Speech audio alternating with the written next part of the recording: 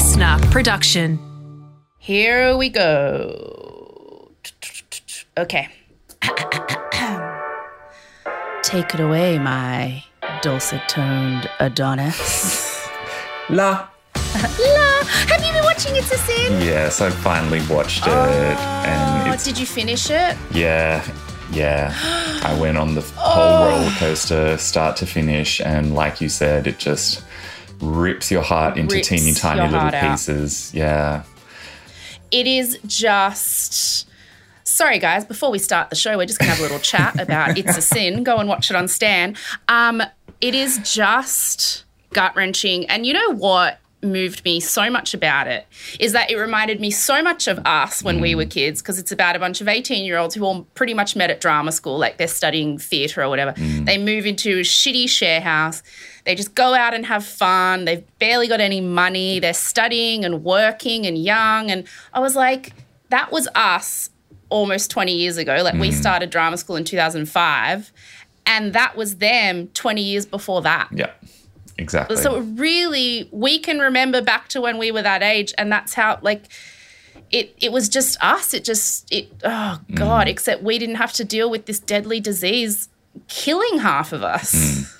Which obviously makes us incredibly lucky that we didn't have to deal with that. And, I mean, I learnt so much from watching It's a Sin because it was almost like all of that had already faded into obscurity in the space of a decade. It had all just sort of been brushed over in a way. So I've got a lot of self-education to do to get to know a bit more about it. But, oh, my God, the Colin storyline, that was the one that just exactly broke what I was about me. to say. Colin.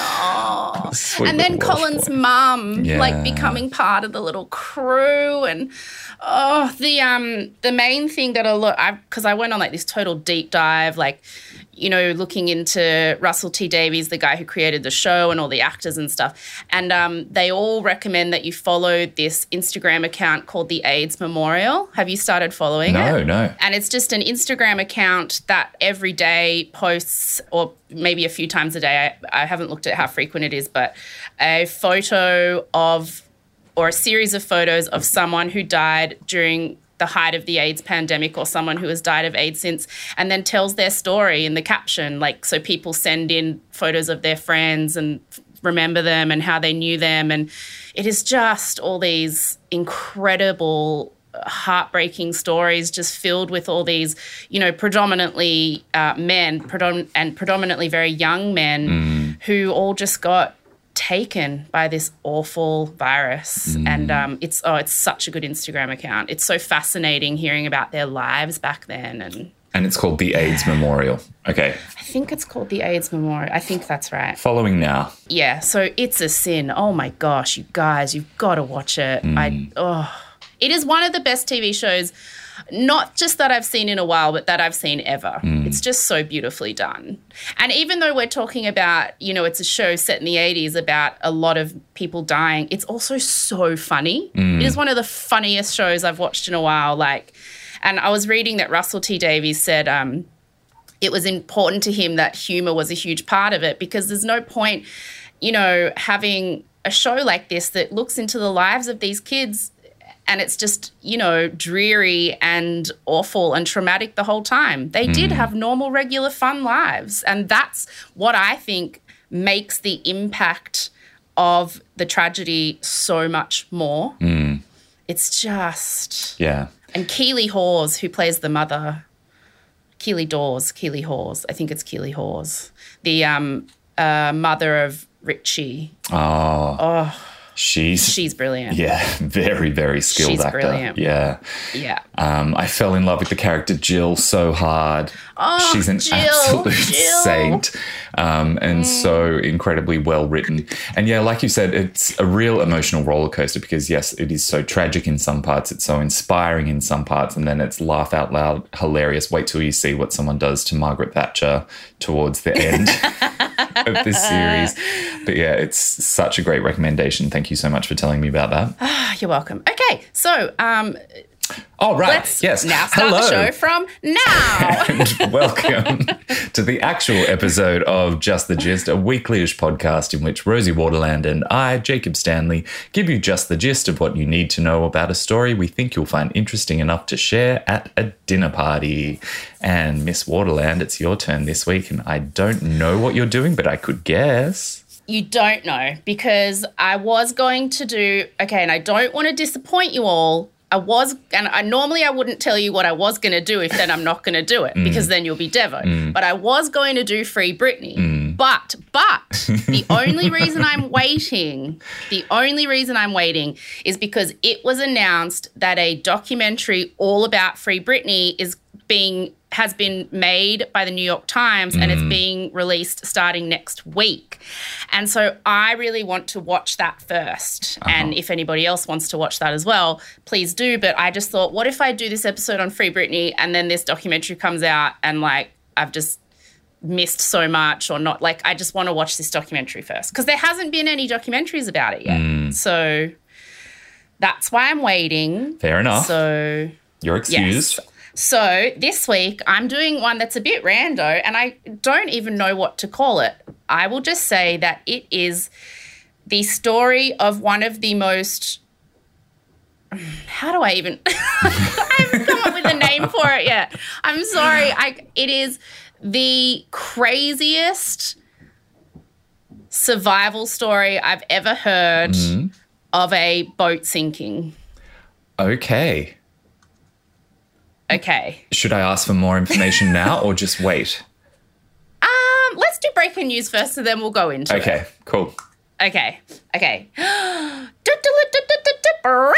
news. I got the scoop. See, extra. Read all about it. Breaking news. Okay, oh God, all right. GameStop. You're all messaging me about GameStop. You want this in breaking news, the GameStop thing? Okay, look, you asked for it, so I'm giving it to you, but I don't know if you're going to like it because it's just essentially complicated, boring money stuff. So for those who don't know what I'm talking about, last week, things went haywire in the stock exchange investment world because a bunch of people on Reddit banded together to kind of screw over some billionaire hedge funds. And it kind of made a lot of people go, wait, the stock market is just all kind of theoretical and imaginary and the people can just band together and manipulate it. And it's yes, that is essentially what the stock market is. So I will explain to you what happened as best I can, okay? I'm giving you just the gist, though. It is probably a lot more complicated than what I understand and what I am telling you. So FYI, here we go. So GameStop is a shop in the US that sells video games. It's a chain of stores, kind of like EB Games here. But obviously because gamers now pretty much download games, they don't buy physical versions of games anymore, the same as DVDs and stuff. So GameStop has not been doing particularly well as a chain of stores. And so the stock of GameStop has gone down in price. It's just not that valuable anymore. The company is losing value. And so a bunch of billionaire hedge fund bros decided to do something called short the stock of GameStop. So that basically means instead of buying stocks in a company that you think are going to increase in value, you buy stocks in Apple because you buy it for $5 today and it'll be worth $20 in a few days and then you make money. When you short a stock, it means you bet that a company will do badly, that the stock will go down. And I will explain to you now how that works. Please do, because this is the bit I cannot wrap my head around. Yes. So, and same. And I always, whenever I'm trying to figure out how to give just the gist of something that I really don't understand, I always break it down. But what is the actual bit I don't get? What is the bit I don't get? What is the bit I don't? This is the bit that I didn't get. So I looked into it. So, and also I once spent half a day watching The Big Short until I understood it. So I already felt like a semi-expert. So when you short a stock, this is what you do. An investor owns a lot of stock of GameStop. right? Mm-hmm. Which isn't doing that well. And you think, okay, I have a feeling that GameStop is going to crash. So I'm going to borrow all the GameStop stocks from the person who owns them. And when I borrow them, they're worth $10. So then I sell them all for $10. And then the price of them plummets and I buy them all back for $2. So then I've made $8 profit, and then I give it back to the person I borrowed it from, having made $8 profit.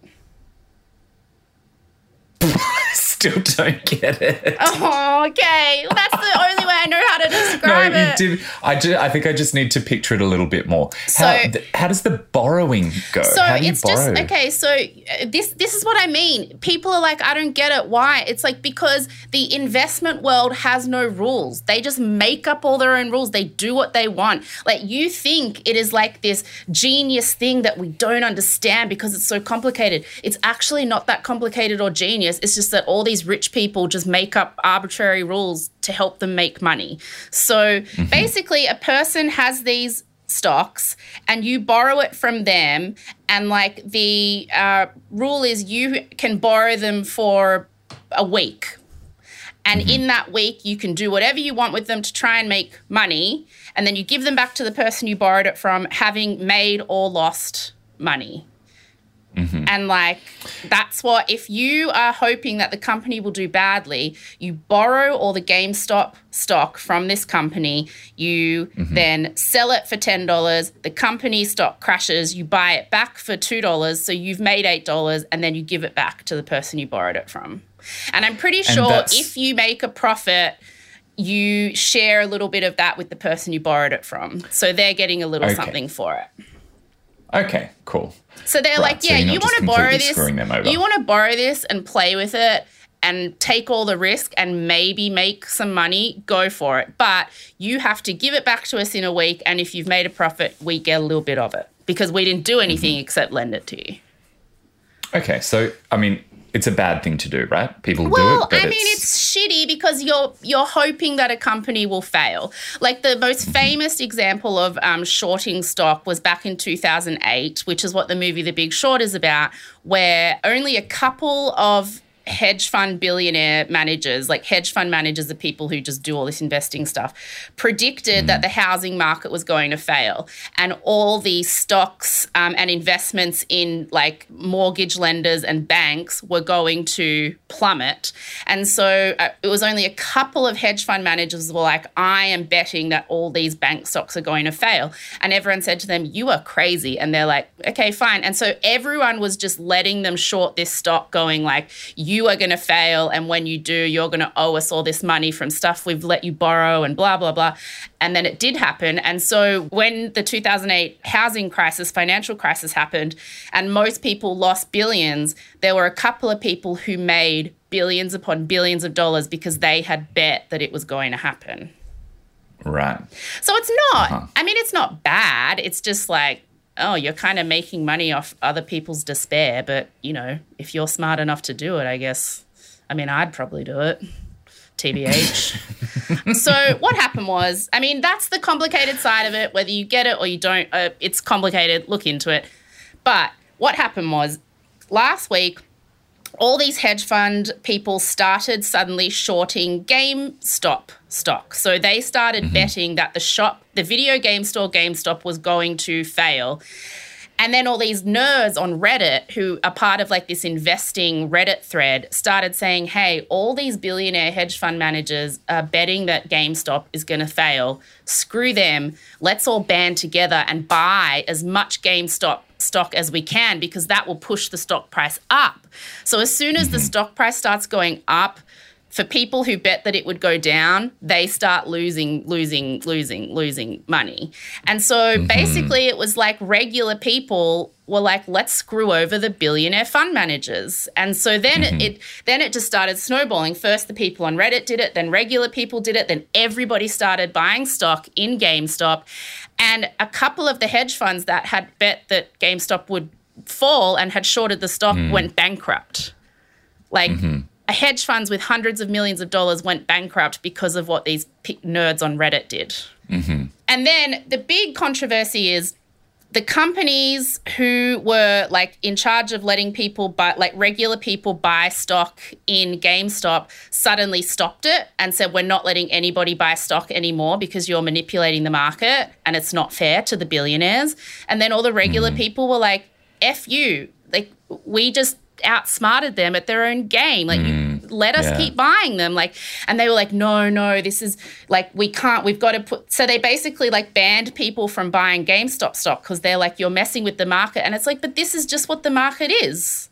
Sometimes you win, sometimes you lose. We figured out a way to beat them. And so now all these billionaires are kind of like, oh my God, the paws have figured us out. They figured out our game. They figured out our rules. And so it was kind of like this realization where all these regular people were like, we can be part of the stock market too, and we can, if we band together, actually make some money. There was an example of one like 6-year-old kid whose grandma had bought him $6 worth of GameStop stock for his birthday a year ago, and he ended up with like 50 grand. Like, it just, but I mean, and so I guess the thing is, people are just saying like, now all the hedge fund people and all the people on Wall Street are saying we need to put in rules to make sure this never happens again. And everyone else is like, no, why should we? There shouldn't be rules. Like, the stock market is technically open to everyone, and just because we outsmart you, like, get effed. So that's kind of what happened. I'm with them, I think. Yeah. With who? The billionaires or the people?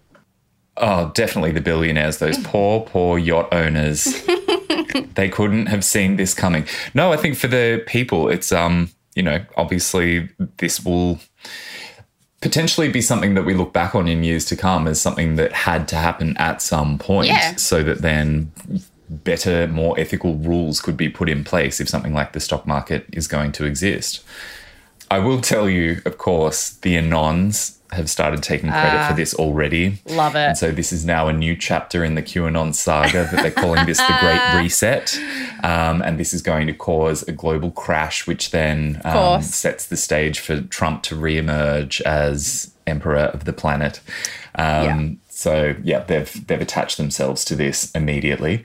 But you explained that really well, actually. Oh, I hope so. I don't know. It was a little convoluted, but I think the whole concept of how shorting stock works is very complicated, but the essence of why people are interested in the story is actually quite simple. It's that regular people suddenly figured out how to use the stock market, and billionaires who for years have wanted it to be unregulated so they can just be like pirates getting money and having no rules and doing whatever they want. And now, like, suddenly, we need rules to protect us and keep them out. And it's like, oh, you want rules now that you're losing. Ah, interesting. You know what I mean?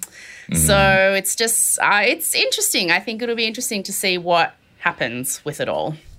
Yeah, this is just the beginning, right? Like, this is going to... Well, yeah, I mean, it happened last week. It's the guy who put the ban on people buying stock through his company. He's a guy called Robinhood. Like, the company's called Robinhood. The ban is still there, so people are unable to buy it through his company. Other people, like Elon Musk, have stepped in and said, let the people buy the stock. And it's like, well, you're a billionaire, like, shut up. But I just hate him all the time. But, it's just everyone's kind of waiting to see what happens from here. But it's just kind of like power to the people, woohoo, etc. I still don't really understand the stock market, but yeah. Okay, the next thing we need to talk about in breaking news is pretty much everyone had a theory about what the noise was in the background of our episodes last week.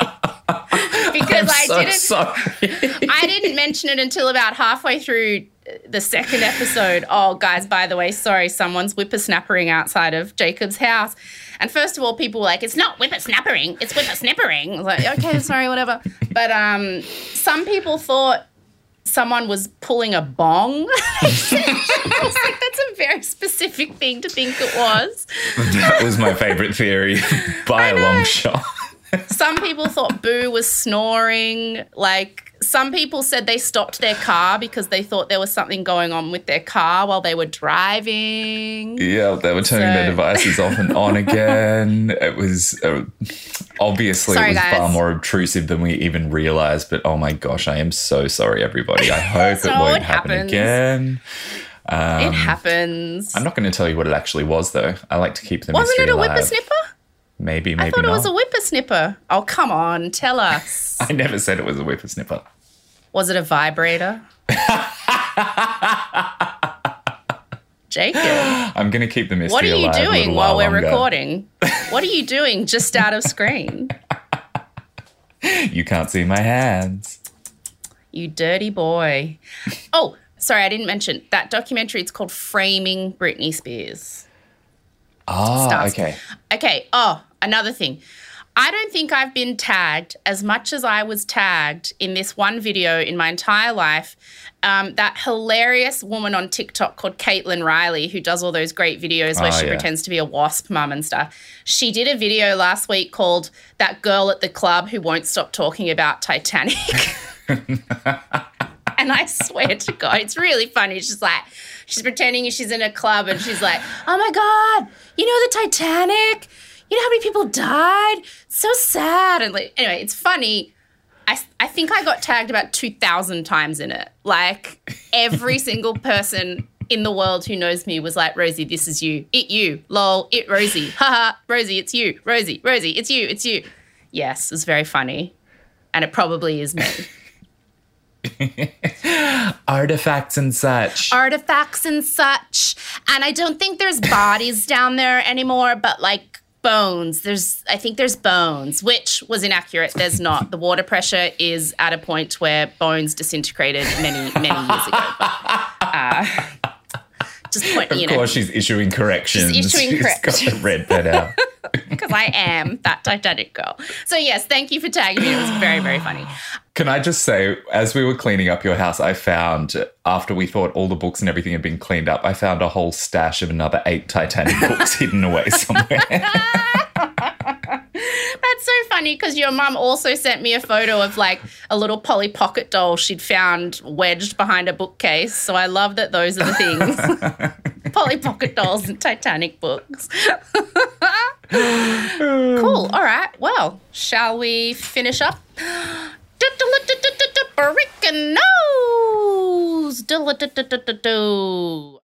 Okay. So I don't know how to describe this one. Look, normally I would give you a bit of a taste of where the story is going, like at the top. But this one is just so crazy. Like, I think to reveal anything up front, it just feels like the wrong way to do it. Like, I think you just need to experience this crazy story as it unfolds. But I will say that a boat sinks, people die, there's shark attacks, there's being stranded in the ocean, there's people getting delirious and acting like zombies. Like, buckle in. This is a wild ride. Are you ready for this? I'm actually really keen for this. Yeah. I just thought let's do a fun, crazy, weird survival story. Okay, so it's October 1982. Oh, I thought this was going to be like pirate era. The 1600s or 1700s or something. Oh, this is closer to like the Ruby Princess type boat. Yeah, this is like shoulder pads, Wham, Princess Diana just got married, I think. It's all around then. It's all happening. 80s. Oh, okay, so here for this, yes. So a billionaire who made his money in the rubbish business but has just bought an 18-metre luxury yacht and named it the Trash Man. As billionaires do. I was reading that it was called the Trash Man and I was so confused. I was like, I bet whoever bought that like owns a rubbish collecting company, and he does. As billionaires, you know, tend to do, he bought it, I think, without really knowing what the hell to do with it. He didn't know how to sail it. So he hires a crew to sail the yacht from where he bought it in Maine to where he lives down in Florida, which is kind of like sailing from, I would say, Brisbane to like Tasmania, or like all that way. It's quite a long way. It takes about 6 days. So there's a captain, a guy called John, And there's crew members Mark, Brad, and Deborah, plus Captain John brings along this new girl he's dating called Meg. And they're all in their like mid to late 20s. They're all pretty experienced sailors. Deborah especially had just the year before been the first woman to win the Whitbread Round the World Yacht Race, which sounds like something only very rich people called, you know, Tipsy and Gordon Rambunctious Pitt do. The only one who doesn't know anything about sailing or has any experience is Meg, the captain's girlfriend. She's like pretty much never sailed before. She's just there for the ride, for the fun, because it is a really fun thing to do. And this kind of thing is often how experienced sailors would make money when they weren't racing. Like people hire them to just, can you take my yacht from point A to point B? Like can you crew my yacht for this, whatever. And so this particular trip, like I said, it was going to take about 6 days, and you sail and it's beautiful and you swim and you chill. Like you're pretty much being paid to just be on a luxury yacht for 6 days. It's a good gig. But Deborah immediately notices that things aren't ideal. The yacht just doesn't really seem to be kitted out properly. It just all seems a bit dodgy. Also, Captain John seems lazy. He just kind of wants to hang out with his girlfriend, Meg. And Mark, one of the other dudes, he just wants to get pissed and party. Like he's just drinking all the time. So she kind of feels like she and Brad are the only ones who are like, yes, we can have fun, but also sailing is serious and dangerous and we, you know, need to just keep our wits about us. But then she's like, you know what? It's 6 days and it's good money. I don't have to sail with them ever again after this, so just get through it. And I will say at this point that Deborah survives all of this. I won't tell you if anyone else does, but this whole story is pretty much told from her point of view because she went on to write a book about it, and there was a couple of like Lifetime TV movies about it, one starring Melissa Joan Hart. I was thinking about her just yesterday, and I used to love it so much when she would get called out on other shows for how terrible she was as an actor. Aww, bless her heart. She did her best. It was just remarkable that she just continued to get work. I know, time and time she really again. did. I'm not surprised that she ended up doing Lifetime movies. And do you remember shipwrecks. I think it was the 2000s where she and Joey Lawrence did a sitcom called Melissa and Joey, and it was basically just like two washed up sitcom stars. Like, maybe if we do it together, people will watch. They didn't. I'm going to hunt that down because I actually Melissa really and Joey. want to see that. Love. So I watched Deborah tell this story on this amazing cheesy show called I Shouldn't Be Alive. And you know I love shows like this. I watch them all the time.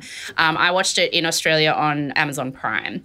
So the first night they're out in the ocean, a storm hits, which was unexpected because it wasn't on any one of their printed out weather predicty things that they had, because this was 1982, so nothing was computerized. Like before you leave, you print out your weather predictions, you print out your stuff, and you take paper versions with you. The waves are like 40 to 50 feet high, which I looked up. It's about 10 to 15 meters. Deborah said it feels like, you know, it's like a roller coaster. You go up and up and up and up, and then you drop. And you know that feeling when you drop, it's like your stomach doesn't drop as quickly as you, and you get that, and storms, she said, are often quite fun for experienced sailors because it's like, you know, a bit different. You challenge yourself. It's like breaks up the monotony. But Mark is super drunk, and she's like, he's up on deck howling like a cowboy, having the best time. Captain John's also a bit drunk, and he's brought his girlfriend Meg up on deck, and then she fell over because she wasn't used to being on, you know, in conditions like that. She hurts herself really badly. She's screaming in pain, but they can't really figure out where she's hurt herself or what's happened. And Captain John is like, okay, we should probably try and go in to shore tonight at least, because Meg's hurt. But then he goes and checks, and he hasn't actually brought any maps for this particular part of the coastline. And Deborah's like, oh my God, you were so unprepared. Like, she's like, this is just, I'm really regretting doing this. And then the yacht's sails rip off in the hurricane level wind. And so yachts have an engine, but it's really only powerful enough to sort of, you know, drive you from a dock to somewhere. Like, you're not meant to use a yacht's engine out on the ocean. Yep. And so Captain John is like trying to get the engine to start, but it overheats. It doesn't work properly. It's a crappy engine, which is another thing he should have checked before they left, but he didn't because he's a crappy captain. So now they have no sails. They have no engine. They need the engine to send out, like, that runs the battery of the radio. So they need that to send out distress calls or whatever. And they're just floating in the ocean in the middle of this storm.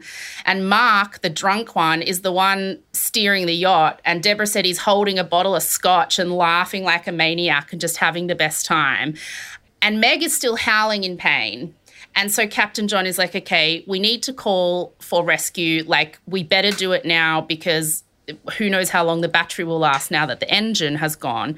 But none of them really want to do it because they're all like apparently it's like a thing of pride among boat people. Like, you get yourself out of your own mess. Like, don't call for rescue, just call. But he's like, no, we've got to. So he calls for rescue. And then not long after that, this freak wave comes. And they don't quite – normally the waves come, you ride them, and then you go over the other side. But this wave is so huge that they ride it. They don't make it over, and it smashes into the yacht, smashes all the glass in the front of the yacht, and water just starts pouring inside immediately. They start taking on water fast. And Deborah's like, okay, this boat is going to sink in 2 minutes. Like, we need to get off this yacht. And so they have a life raft that's in one of those pressurized plastic boxes. Like, you know, it kind of looks like an esky, and when you push whatever button, it goes like and a great big airbag, yeah. Blows up, yeah, like an airbag, yeah. And inside that, there's like food and a beacon and little machine that turns salt water into regular water. So it basically is built for you to be on the ocean for a while. And the only other thing they have is this little inflatable dinghy, one of those ones that kind of has the two like air-filled tire columns and then a little bit in between. And that little dinghy is essentially just the thing that you use to go from a dock out to the yacht. So you know how a yacht is usually anchored like 20 metres off the shore, and then you get in your little dinghy, you go out to the yacht, and then that's it. That's called a tender. Oh, is it? Look at you. Well, I'm going to keep calling it a dinghy because that's what I've written here, and otherwise I'll get confused.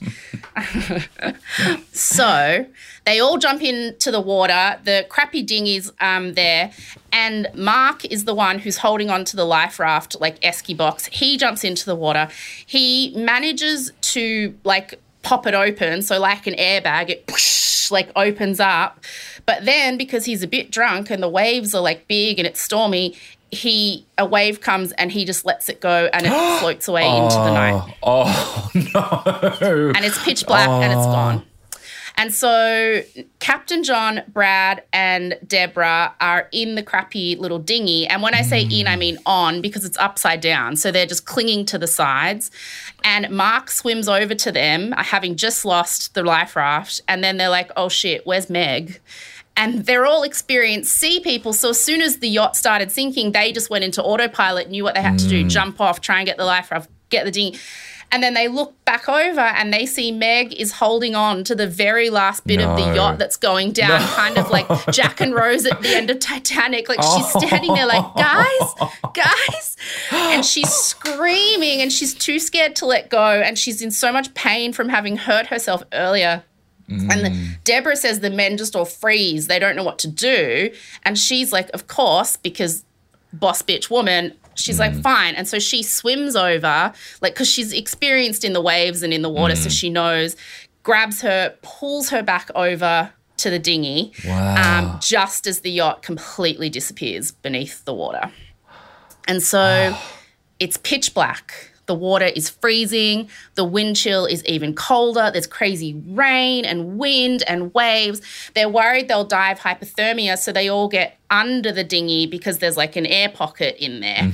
And they kind of just lay next to each other like logs, like to sort of share body heat. And that's how they survived the night. And when they have light in the morning, the wind is still raging, it's stormy, but they decide to flip the dinghy over to at least get out of the cold water. And they throw Meg in the dinghy first and they all clamber in, and that's when they see for the first time just what her injuries are, because her pants have all kind of come off. And they see that when she fell, wire from the rigging of the yacht had run along her legs and slashed them down to the bone in several places. Yeah. Which reminded me of, like, you know, have you seen Hereditary, that scene in the end of Hereditary with Toni Collette? No, For I haven't. For people who've seen it, you know exactly what I'm talking about. No, I'm not going to watch it. Anyway, so she's got wounds all over her. And Deborah said she was heartbroken when she looked at her because she was like, those wounds are a death sentence. Unless we get rescued in the next hour, like, she's effed. But she doesn't say anything to her. She's already panicking so much, so she just leaves it. So Deborah and Mark jump into the water, and they're trying to keep the dinghy steady because there's still a lot of waves and it's this crappy little inflatable thing. So they're like in the water holding onto the sides of the dinghy trying to keep it from tipping over. And then Mark turns to Deborah and he says, "Stop kicking my leg." And she's like, "What?" And he goes, "Stop kicking my leg." And she's like, "I'm not kicking your leg." And then she moves away from him to prove she's not kicking his leg. And then he goes, "I said stop it." But then they both look at each other and they're like, "Oh, you're too far away." And then she dips her head underwater and she said, "I swear to God, it was hundreds of sharks. Like more sharks than I have ever seen in my life, like a swarm surrounding us." She said she'd never seen that many in one place before. So they scream like sharks, and her and Mark scramble to get into the boat. And she said they were circling them like fins, like the fins were up just circling them, like hunting them. And so they're so scared the dinghy is going to tip at this point because they can't stay in the water to hold it because of the sharks. So they find this sort of bit of metal in the bottom of the dinghy and this kind of like metal plate that, I don't know, was part of something. And they're like, well, let's tie this to a piece of rope attached to the dinghy and put it in the water so it can sort of act like an anchor that will keep us at least steady on the water. So they tie this metal sheet thing. It's kind of the size of a dinner tray. They tie it to the rope. They throw it in the water. The second it lands in the water, Deborah said it was the biggest great white shark she'd ever seen, swam over, grabbed it in its mouth and just started pulling them like a tugboat. And so they're getting dragged along behind this shark. And then he starts swimming really erratically. They're like, oh, my God, he's trying to tip this boat over. And so they have to cut the rope. So they cut the rope. That goes. I know. I told you, it's a wild ride. It is a wild ride. So because they don't have that anchor, they can't get out of the water. The dinghy is just rocking precariously, like every wave could be the one that just tips them over. And so they float in the middle of the ocean all day, and then they're into night 2. And night 2 was torturous for a few reasons. I mean, they're freezing, obviously. They haven't eaten or drank water for, more than 24 hours now. And they keep seeing the lights of ships, and a couple of them want to try and paddle towards the ships, but Deborah's like, it's pitch black in the middle of the Atlantic Ocean. We can see them, but they cannot see us. We're not going to get to them. Paddling towards ships will just waste energy that we don't have, because we're not eating, we're not drinking. And then it would rain, and they were so desperate to drink, so they'd all tip their heads toward the sky and open their mouths, trying to catch rainwater to drink. But the wind was so bad that it would just blow it, so none of the rain was actually getting in their mouth. So it's like getting taunted with a little bit of water on your tongue, but not actually getting to drink anything. Deborah said it was like God was spitting on us. And so then they spend the rest of that night trying to sleep, but every time they'd get close to falling asleep, the dinghy would get bumped and they'd look in and see a fin in the water because sharks were constantly bumping the dinghy all night, trying to I guess tip it over. I'm not sure. They stuck with them for that long. Yeah. Just, was Meg still alive at this point? Oh, yeah. So the next day, things are looking very grim. It's boiling hot during the days. As cold as it is at night, it's boiling hot in the day. The sun is beating down on them. They're starting to suspect that Mayday call that they got put through just never maybe went through, because they were like, if it did, the Coast Guard would have found us by now. They're worried that maybe like the radio just wasn't working, but they're freaking out. The bottom of the dinghy is filled with like this layer of putrid water that's made up of blood and urine and pus from Meg's wounds. And it smells, and they're all in a lot of pain, and they're all starting to get staph infections because the bacteria from the water is getting into all their wounds. And Meg is pretty clearly dying of blood poisoning, Deborah says. Like, she's not in a good way. So things are not great. They're not ideal, Jacob. Survival instincts kick in at this point and alliances start to form. So Deborah and Brad are down one end of the dinghy, and Captain John, Mark and Meg are down the other, and they formed like these two little opposing groups. And Deborah said that she and Brad decided to look out for each other because they were like, we need a purpose. So if my purpose is to make sure you are safe and yours is to make sure I am safe, that will give us some kind of motivation to survive. Yeah. And meanwhile, the other three down that end were just losing it. Like, Meg is wailing in pain. She can't really move. John and Mark alternate between screaming and crying. So that's the dynamic as we head in to night 3. Everyone's just feeling a bit delirious, exhausted. And Deborah and Brad are sleeping down their little section of the dinghy, and they wake up in the middle of the night to see Captain John and Mark drinking seawater, like just shoveling it into their mouths like they're possessed, crazed, shoveling it in. And they're like, guys, stop, you can't drink seawater, because drinking seawater is the worst thing you can possibly do. It makes you even more dehydrated because it's filled with salt. It also messes with your kidneys and liver. It very quickly makes you delusional, and you will end up dead. And it's the most torturous thing, because when you're stuck out at sea and you're dying of thirst, you're surrounded of water that you can't drink. But like Deborah said, it was like they had just snapped mentally and they were just shoveling it into themselves. And she's like, oh my God, they are going to lose it, which they do. So over the course of that night and the next day, Captain John and Mark start to completely unravel. They start talking to themselves. They're having full conversations with people who aren't there. They're reverting back to being like little toddlers. Sometimes they're behaving like animals, like literally growling on all fours. They'll like cry and laugh maniacally, like within the space of 30 seconds. They keep convincing themselves they can see land. Like, it's very scary. And Deborah says it's like watching a movie of crazy people, but she made a conscious decision to ignore it, because she's like, if I'm arguing with them all day and constantly explaining to them, no, there's not land over there. No, you're not at your grandma's house. She's like, it'll just waste my energy, and I can't. I need to conserve my energy. So she says she and Brad just had to sit back and watch as they just completely mentally broke down. And then all of a sudden, Captain John says, hey guys, I'm just going to get my car. I'll be back in 1 second. And he steps off the side of the dinghy. Oh, no. And they're like, dude, what the F? Get back in. And he swims about 5 meters away from them. And then they can't really see him through the waves. And then they hear this blood-curdling scream. They see him jerk up, and then he disappears under the water. And a shark got him. And that's when they realize the sharks haven't attacked us because they've been here the whole time like vultures. They're just waiting for us to die. And they float there for a few more hours in silence. Captain John's gone. Meg is despondent because he was her boyfriend, the only person she knew.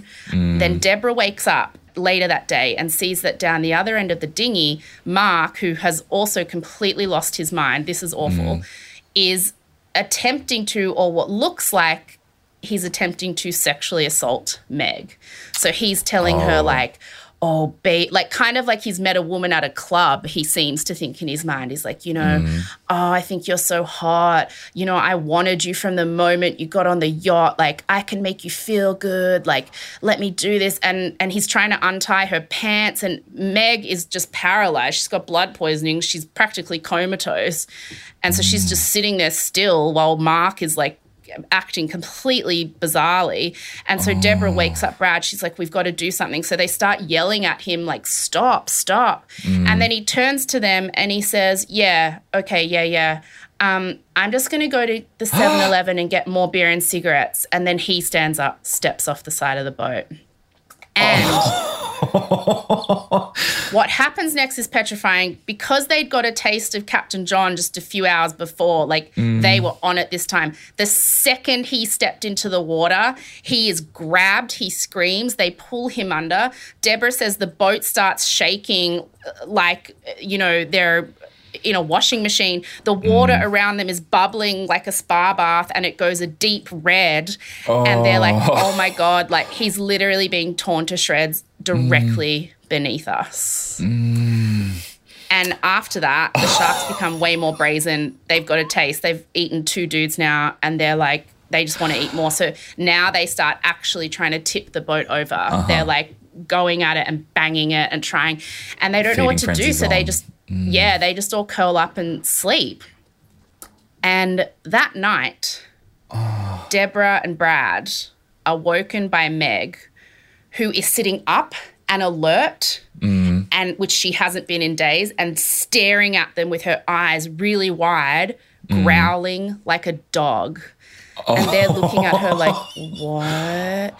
And then all of a sudden, like a horror movie, she crawls on all fours, lunges at Brad and starts clawing at his face and like screaming and growling like a zombie. Like Deborah said, it was like a zombie was attacking him. He pushes her off, and she sits in the middle of the dinghy just talking gibberish. Like Deborah said, it sounded like she was talking in tongues. Like she's just going, and then she starts, when you and I do that funny thing where we pretend we're a fetus, we like float our hands in the air.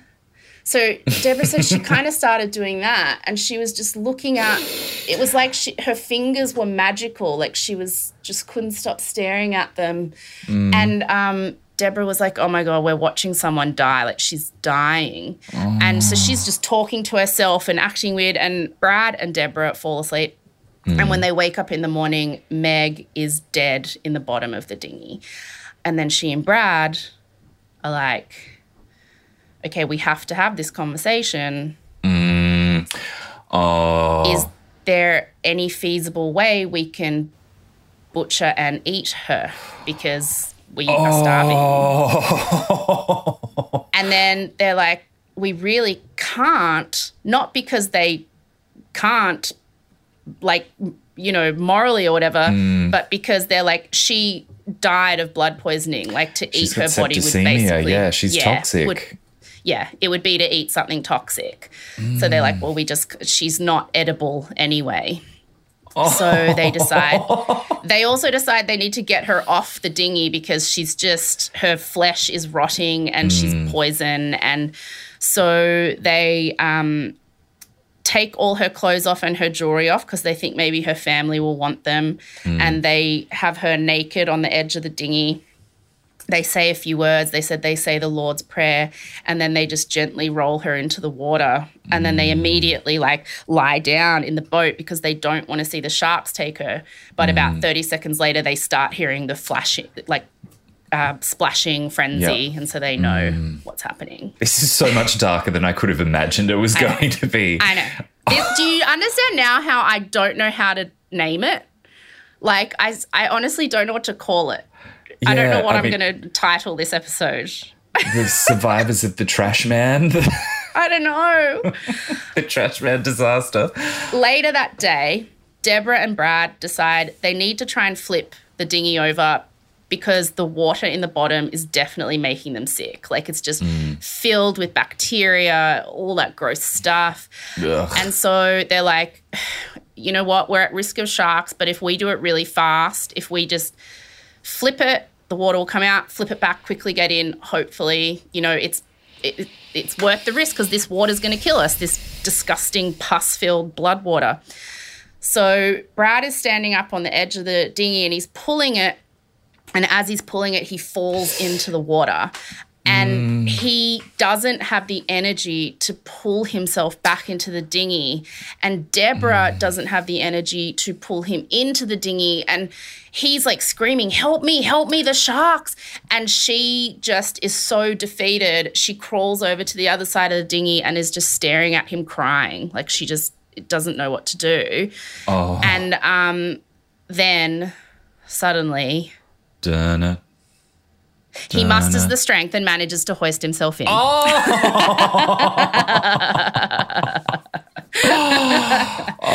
I can't tell you how tense I've been for the last 30 minutes listening to this. I know. And he is pissed at her because he was like, we had this promise. We were going to help each other.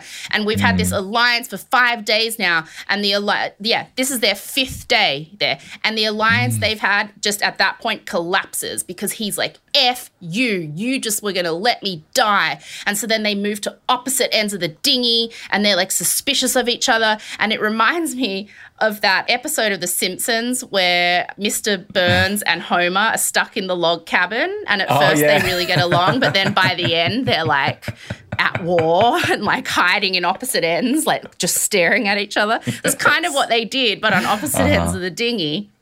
And so they pretty much just sit there in silence and wait to die because the only thing that really had kept them alive until this point was each other.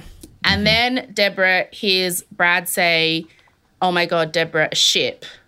And she's like, there is no ship. Like, you're delirious. Stop going on about the ships. We're never going to get to them anyway. And he's like, no, Deborah, look, a ship. And she turns around and there is a ship like 50 meters away from them, this huge ship. And they start waving and this crew member looks at them like, what the F?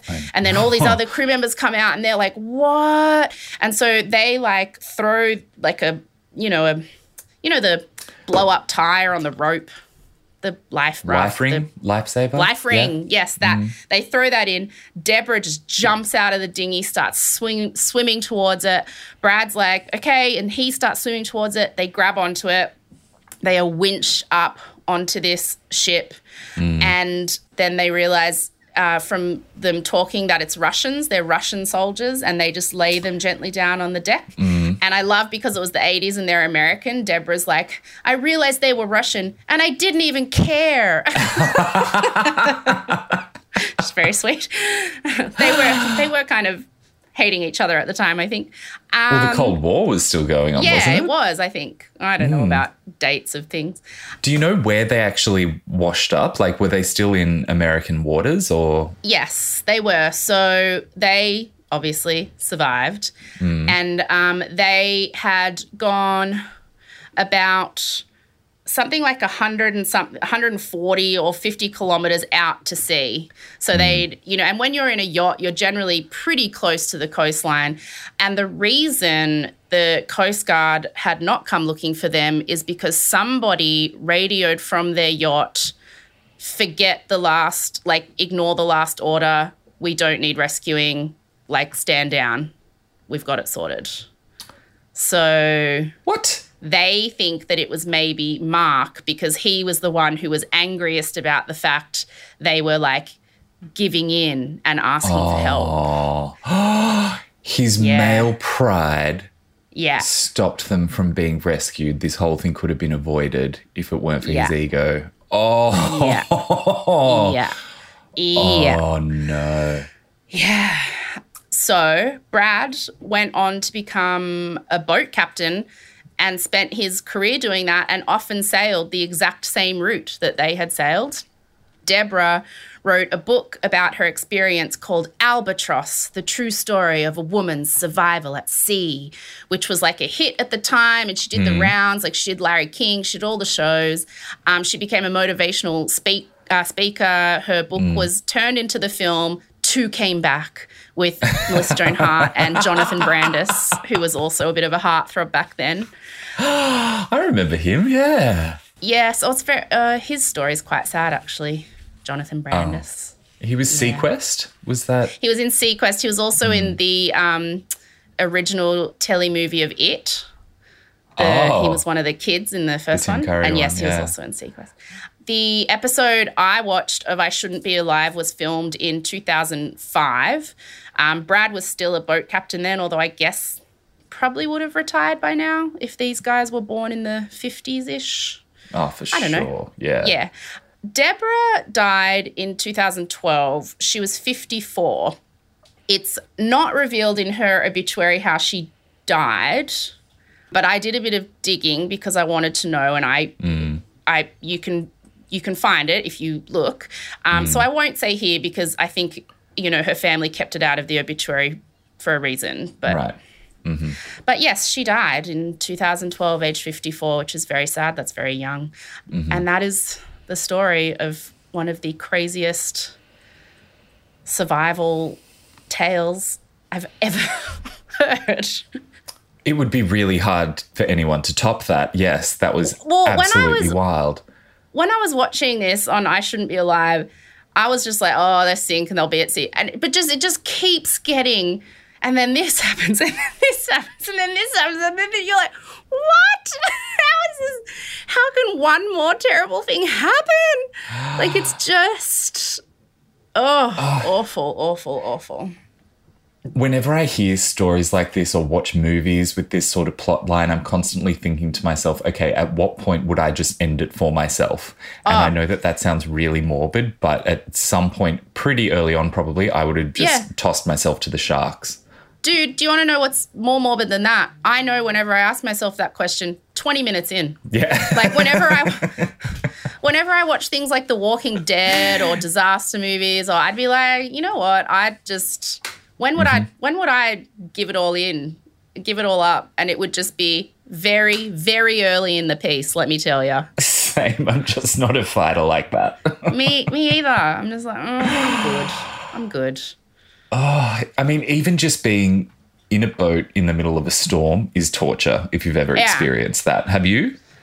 Well, I've been on a boat I get incredibly badly seasick. So I can be on a boat that's even rocking the tiniest bit and it's torture. But I've been on a boat in extremely scary, rocky seas. And I think if I wasn't sick out of my mind, I would have been scared. But I was just concentrating on the fact I was vomiting every 2 seconds. Mm-hmm. Have you?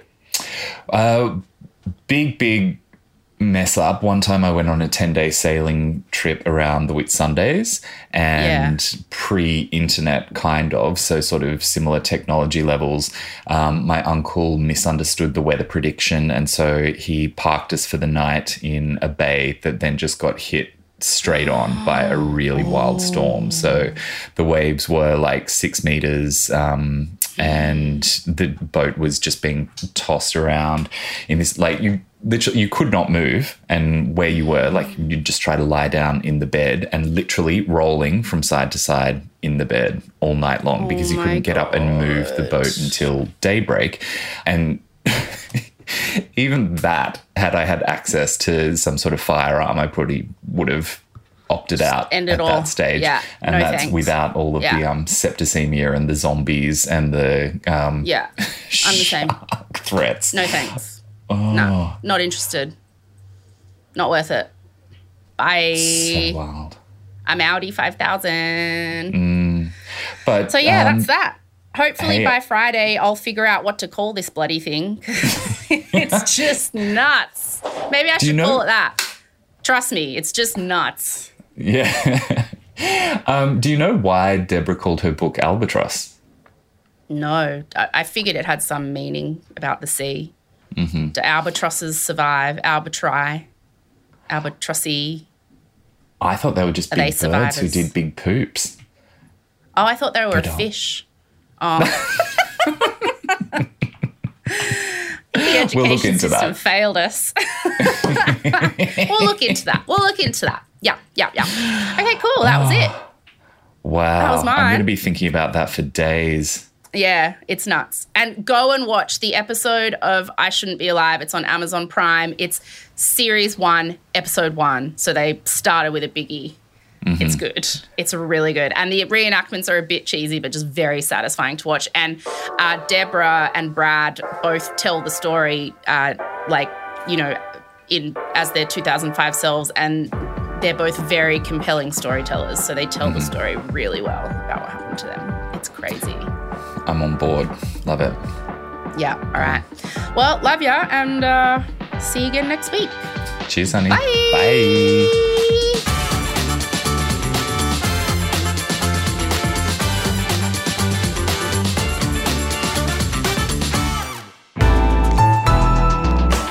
Listener.